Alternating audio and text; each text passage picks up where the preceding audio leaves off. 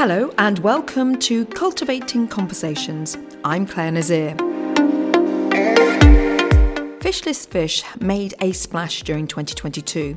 Headlines like vegan salmon fillet takes on the $586 billion seafood industry roused some interest. And more recent talk of tuna-less canned tuna kept attention peaked on these novel foods. A few months ago, UK broadsheet The Guardian described plant-based fish as the next big trend in the seafood industry. Fast forward to January 2023, and plant-based seafood remains an emerging market, part of the alternative protein sector, covering fishless products such as tuna, salmon, caviar, scallops, squid, crab, and shrimp. According to Allied Market Research, the global plant-based seafood market was valued at $42.1 million in 2021. Relative to the global seafood market at $253 billion for the same year, it's a drop in the ocean. However, despite a tricky end to 2022 for some plant-based startups, the future continues to look bright. It's projected that alternative seafood will generate $1.3 billion by 2031. It's an interesting niche market, and certainly there's a growing appetite for such foods. Definitely one to watch. To find out more about what's happening at the ground level of this sector, I caught up with Anton Ploeschke. His startup, Ordinary Seafood, is Berlin-based with huge ambition. Founded in 2022 and originally known as Numi Foods, they produce alternative seafood. Here's Anton recalling a recent tasting session with his latest product, plant-based shrimp, at a top restaurant in Berlin. Anton, tell me what happened earlier today. Yeah, today I had the opportunity to work with some chefs here in Berlin and basically give them the product and let them play around with it in their kitchen. And it's phenomenal to see how chefs bring their own signature flavor onto product that we've been building and how it transforms the entire product. So that's Dr. Anton Ploeschke. He has a background in food science and biotechnology, passionate about the structure of plant cells and their health benefits. He's worked for the traditional animal sector as well as the seafood industry. But it was during this time he took a different direction. That's when I really decided that there had to be a more sustainable way of producing food. And after all my research that I'd done myself and that I'd been reading, it was evident this was going to play out in alternative proteins. And so I made the jump. I left the traditional industry and joined a startup in Berlin as head of research and development, and really learned what it meant for the first time to have full accountability and build something from scratch. And that's what I did there for a year and a half. And then I met my co-founder, Marilena, and we decided to start this company together. We are building product to disrupt the protein market, food essentially. Okay, well, that's an amazing resume so far. But first of all, let's just backtrack a little bit. There are a few books out there right now about plant-based food and some negative stuff coming out through the press. And 2022 wasn't perhaps the best end of the year for the market. Why is plant-based food so important? Plants contain some of the most important things nutritionally for us. Fibers are one of them. And we do need to eat a very varied diet in order to get that dietary fiber into our body. Now, within the plant-based world, this is really broad. You can have very processed plant-based foods, and then you can, on the other end of the spectrum, be eating very unprocessed. And I think some of the news that came out in the press about this being bad or perceived poorly by the public in terms of how much processing can go into these foods, these analogs, these alternatives that we're producing. And there are a couple of ingredients that sparked a little bit of emotion in the public, and I think that's why it's caused a bit of a stir in 2022. However, it's come so far. Let me just talk about the last 10 years. And for somebody who's been living and breathing food tech, there have been some massive leaps of innovation. And in particular, from my point of view, a stripping back of the amount of ingredients. So it becomes not a processed food, but pretty much a clean food. Yeah. Clean label is super important. We try and design all our foods to have fewer than 10 ingredients on the back of the label. And I really would love it for everyone that reads that ingredient list for them to be able to understand what's on there. That's one thing that's shifted a lot in the years now, in the last, let's say, 50 years, when there's been this really big distance growing between industrial production of food and the public's awareness of how our food is actually produced today.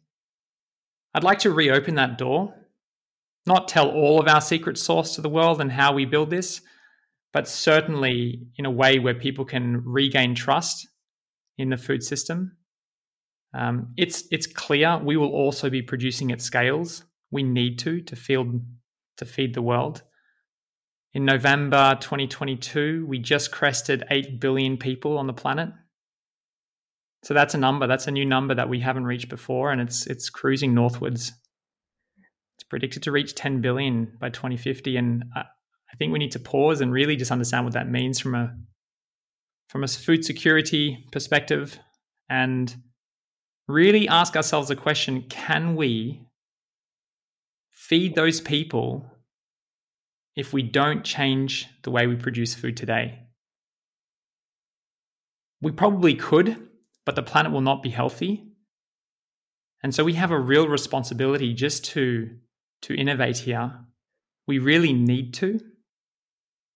And I think that's what's so important here. There is no way around this. And so that's what we're really spending our time and energy focusing on, in terms of how can we bring an absolutely delicious food that is very nutritious, that is 10 to 50 times more sustainable than the conventional way of producing protein through animals. So that's a massive ask, isn't it? You're not just producing a product for an end consumption. It's the whole of the supply and the process chain, which is obviously transparent, but you're reducing your environmental footprint and everything else to such a level. It's a huge challenge. Yeah, like data shows that 30% of the human-caused greenhouse gas emissions originates from the world's food agri systems or supply chain. That's 30%. Literally every time we go to shop and put your dollar or euro over here on a plant-based option versus a traditional conventional animal-based, you're basically influencing that whole supply chain. And a lot of that greenhouse gas emissions is actually due to deforestation on land, but also destruction in the marine ecosystem. And we can see what happens on land quite well. And that's why there's a lot of emotion about rainforests being destroyed, being replaced with soy crops. There is now an awakening and an awareness developing as to what's happening beneath the ocean, replacing mangroves with shrimp farms, different types of hunting, which is what we do in the ocean essentially, and deep trawling, which destroys the ocean bed. People are becoming really aware of this, and it's having a big influence on how they actually eat and live. So you've been very specific in what you're creating here, and we are submerging ourselves below the water, and you're solving a problem which is totally inherent across every ocean, every sea, every lake. It's the overfishing, it's the pollution, etc. And you're creating a product which has a very small environmental footprint, but tastes great as well. So tell me about that. Mm-hmm. Yeah. So within seafood, I see two large categories. I split them into fish and shellfish. And specifically on the shellfish side, Here I see shrimp or prawns, depending on where you are in the world. Farm shrimp is actually the fourth worst greenhouse gas emissions generator of all foods, following beef, coffee, and chocolate. Yeah, no, on a per kilogram basis of farm shrimp, we generate anywhere from 15 to 18 kilograms of carbon. That's a huge number. So for every kilo of shrimp, 15 to 18 kilograms of carbon, that is predominantly due to the destruction of the mangrove ecosystems where the shrimp farms are then placed. And that's calculated in there. And this is happening all through Southeast Asia, a lot through India. And additionally, not just the fish farming or the shrimp farming, it's also the way we troll and we collect these shrimp, which can also destroy a lot of marine habitat as well. Yeah, and mangroves are incredible powerhouses when it comes to just sucking in carbon dioxide, 5 times more powerful than many other trees. So you've created an alternative protein shrimp. And we're going to come into the nuts and bolts of how you created that in a minute. But you're based in Germany, in Berlin. How's the market there? Is there an appetite for alternative proteins for what we call meatless meats? But obviously this is fishless fish. Is it something which is supported by government? Is it something which is supported by your supermarket down the road and the general population? Yeah, absolutely. We did a market analysis, and even if we weren't sitting inside Germany and in Berlin or very close to Berlin, we would have chosen to start here. There's 22 million flexitarians in Germany. That's over 30% of the population, which are actively looking for animal alternatives for food. And so it's a market which is just very hungry for this kind of delicious food. More importantly, I won't be pushing a rock up a hill. And by that, I mean seafood isn't inherently part of the identity of the German culture. And so the acceptance to actually eat an alternative is going to be a lot easier than, say, if I started in Japan, where it is so fundamental and core to who they are. They would very much struggle to enjoy a product it would be very conflicting. So Germany is an amazing market. I mean, I presume also it's the volume that you have to produce. Southeast Asia predominantly is a fish eating society, whereas in Germany, as you say, they're far more flexible in what they eat. In London, there are many vegan restaurants just around the corner on every street now, which is fantastic. It's still a niche market, but certainly the opportunity is there. So it's a good place to base a business. Absolutely. Both from an investment perspective and also from a regulatory perspective. Our very first investor, actually Nucleus Capital, Berlin-based impact-driven investor, and they have supported us from the very beginning.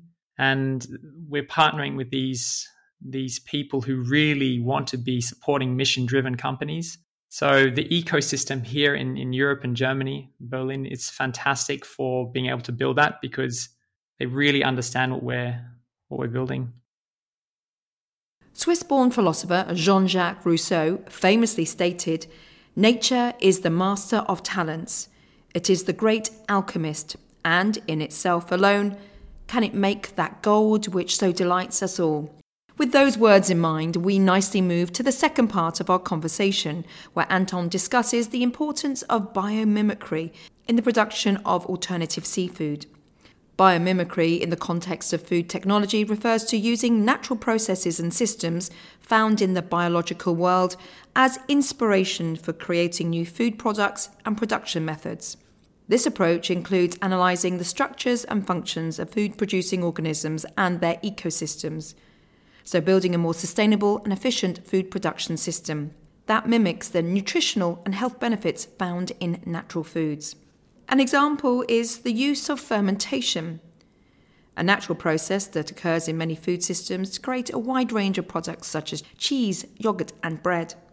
In the context of plant-based alternative proteins, fermentation is used to break down plant proteins and generate a meat-like structure.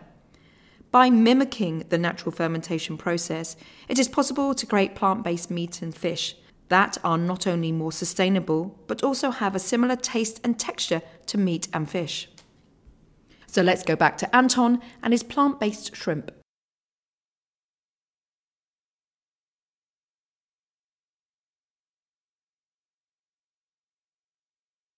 Okay, let's get on to the science bit. Here I'd refer to advanced biomimicry. So basically, nature has been creating for hundreds and thousands of years animals, and they've evolved, and we've now been eating them for a number of years, and we enjoy that sensory experience. And when we dig into understanding what is it about that we enjoy when we eat a chicken wing or a shrimp, we can actually identify the compounds that actually give us that sensory pleasure. And we now have the ability with technology today to actually produce we use precision fermentation to actually then recreate parts of these animals, but with no animal involved. We call them blockbuster ingredients.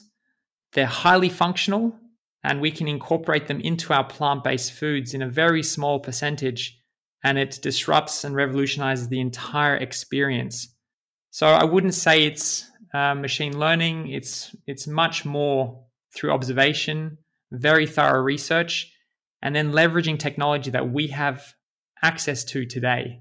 And we can scale that as well. Is there a specific plant which is good for creating an alternative fish dish? Great question. And here, having spoken to a lot of seafood and specifically shrimp lovers, they will tell you the one thing they look for when they eat shrimp, and it's all around texture.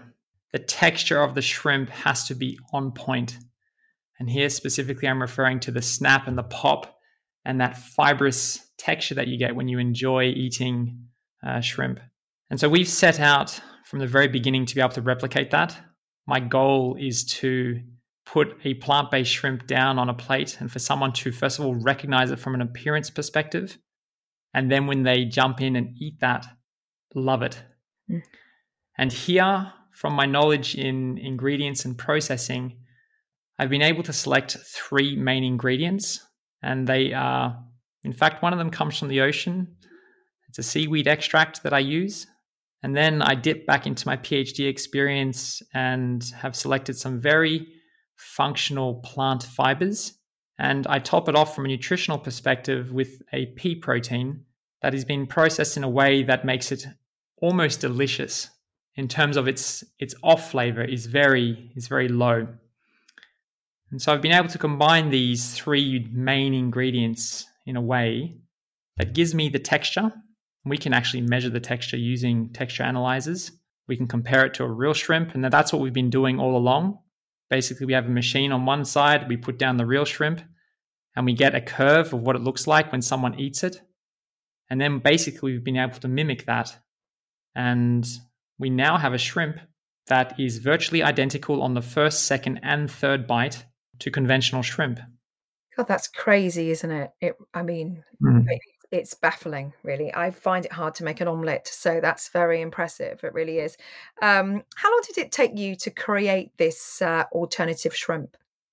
In terms of the actual product development, I started in December in 2021 I started with my very first prototype in the kitchen here at home. And we've done over, I don't know how many hundreds of iterations we've done now to get where we are today.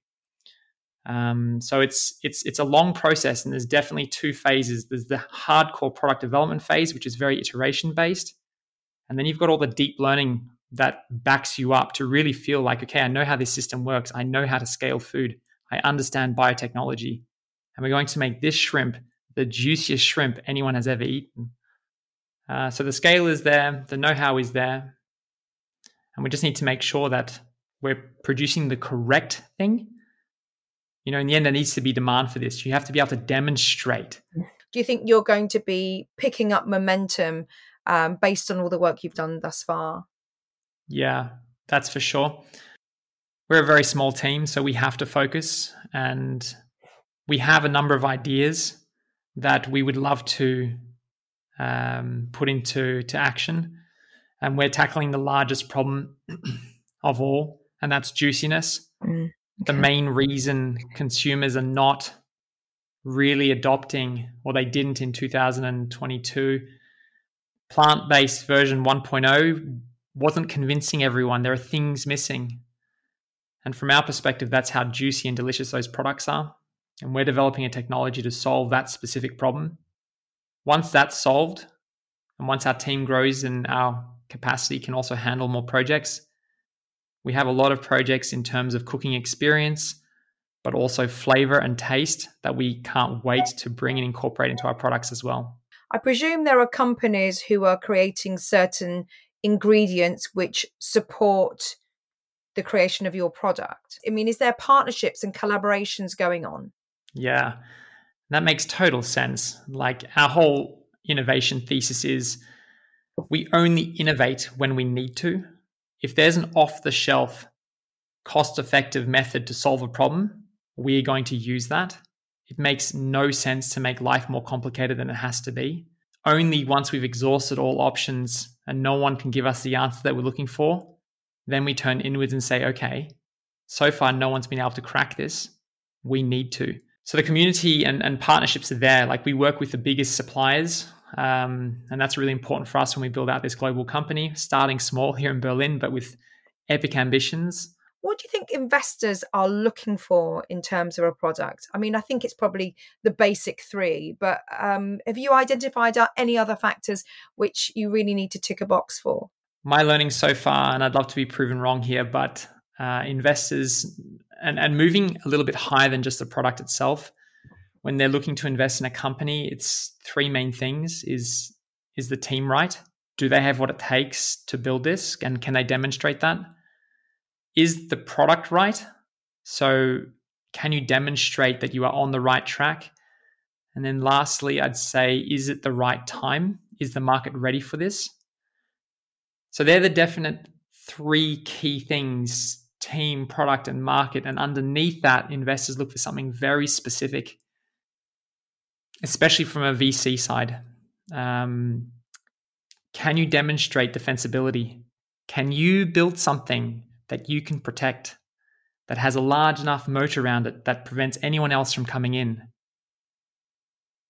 Can you demonstrate ridiculous traction? So, how efficient are you? What have you been able to do with hardly any resources? Like, when I started in my kitchen, I started with a stick blender. Show me how resourceful you are. What can you do? And then the last thing they need to see is, right, demonstrate your business plan. Show me the margin potential in this. Can this be a viable business at the end of the day?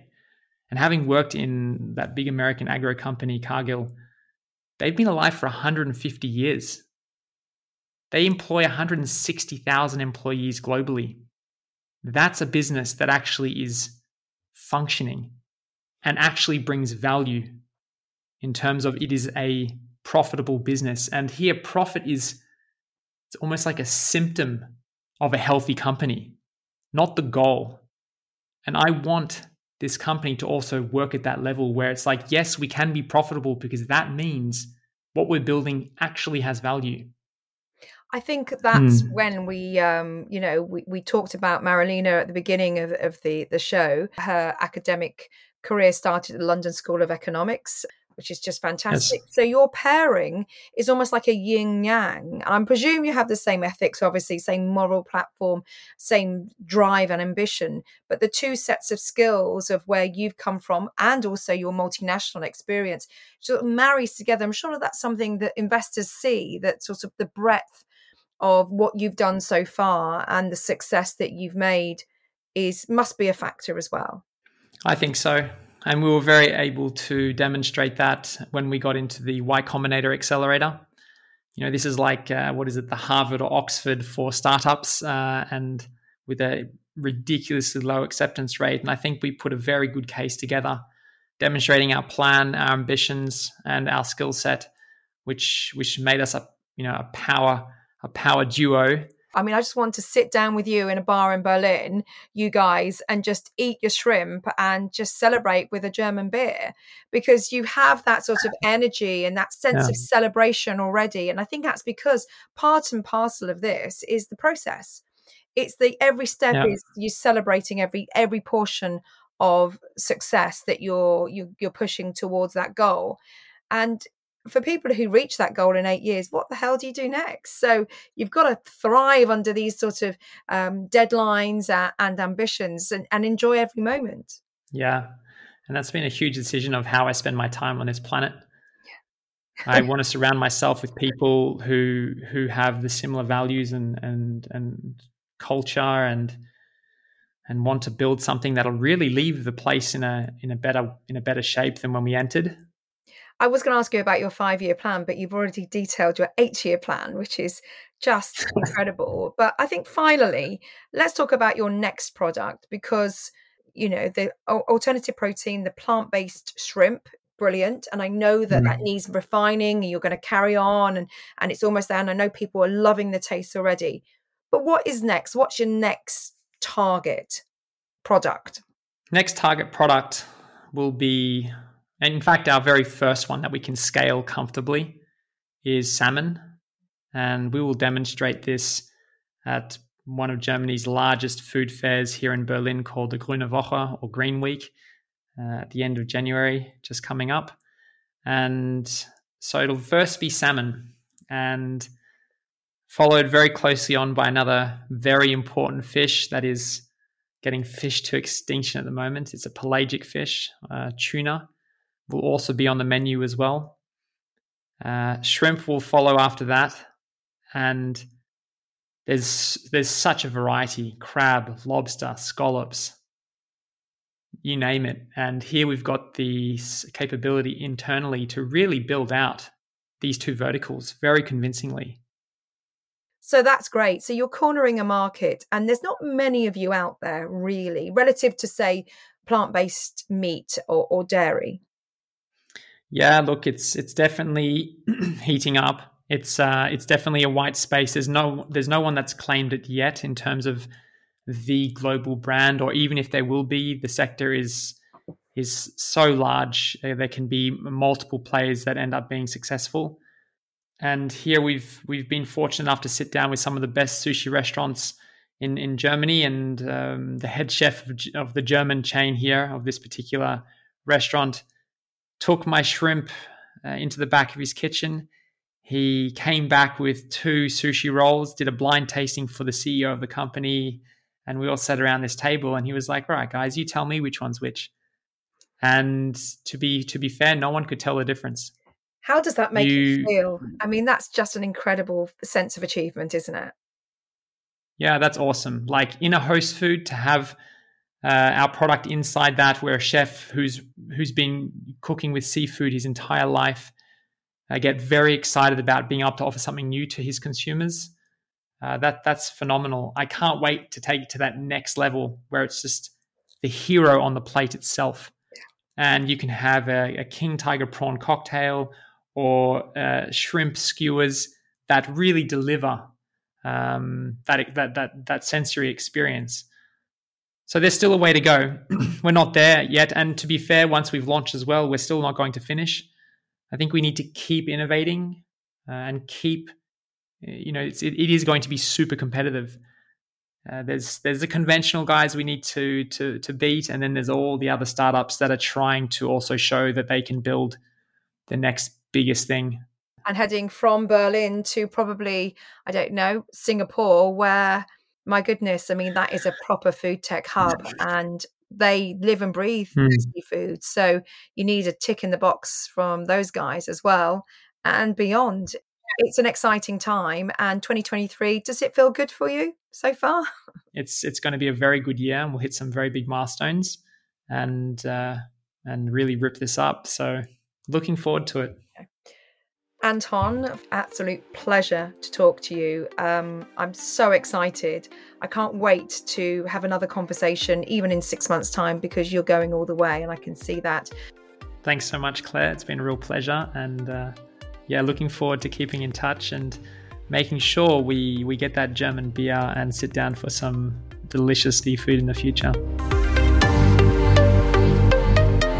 The plant-based fish market continues to grow as more consumers look for sustainable and cruelty-free alternatives to traditional seafood. However, to become a high hitter, and we've discussed this before on the podcast, it's all about taste, convenience and price.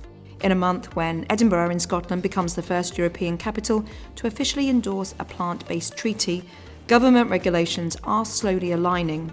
And as alternative fish becomes more commonplace in supermarkets and eateries, so investment opportunities become more fertile, allowing companies such as Ordinary Seafood to effectively scale and take on the unsustainably sourced mass market. My thanks to Anton Pljuška for taking the time to talk to me. You've been listening to Cultivating Conversations. Presenter and producer is me, Claire Nazir. Editor is Mivi Stubman-Badillo. Cultivating Conversations is a Chaseman Global production.